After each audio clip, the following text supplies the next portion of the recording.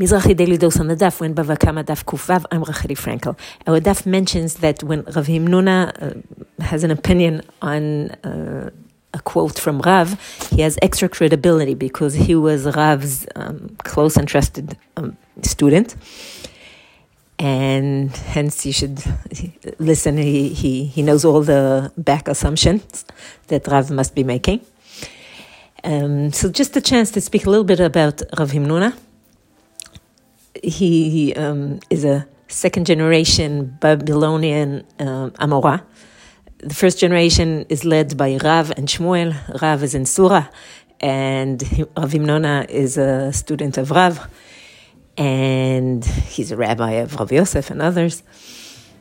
We should differentiate between this Rav Himnuna and a name that appears a lot in the Zohar, sometimes called Rav Himnuna Saba.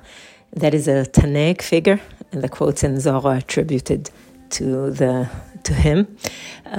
There's also another Rav Himnuna, less famous, that was a student of Rebbe, but what we get in the Talmud is mostly this second generation student of Rav. He, in Masachet Kedushin, is described as a great man, where Rav Chisda wanted to introduce him to Rav Huna. He was actually speaking highly of him, and when he was brought before Rav Huna looks at him shortly, sees he's not wearing the typical men's head covering, and says, "Why don't you wear this?" And he said, "Well, I'm not married yet." Apparently it was a typical head covering for married men, similar to wearing a talis only after you're married by some communities.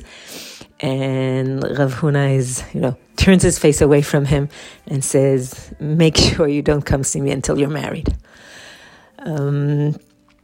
Rav Himnuna dealt a lot with Hilchot Tefillah and even with Nusachim. We learned that he probably affected the nusach that we say in Birkat HaTorah to this day. Asher bachar banu et chol ha'amim, mikol ha'amim. So actually we might not be aware how close the effect that Rav Himnuna has on our daily rituals. Shabbat Shalom.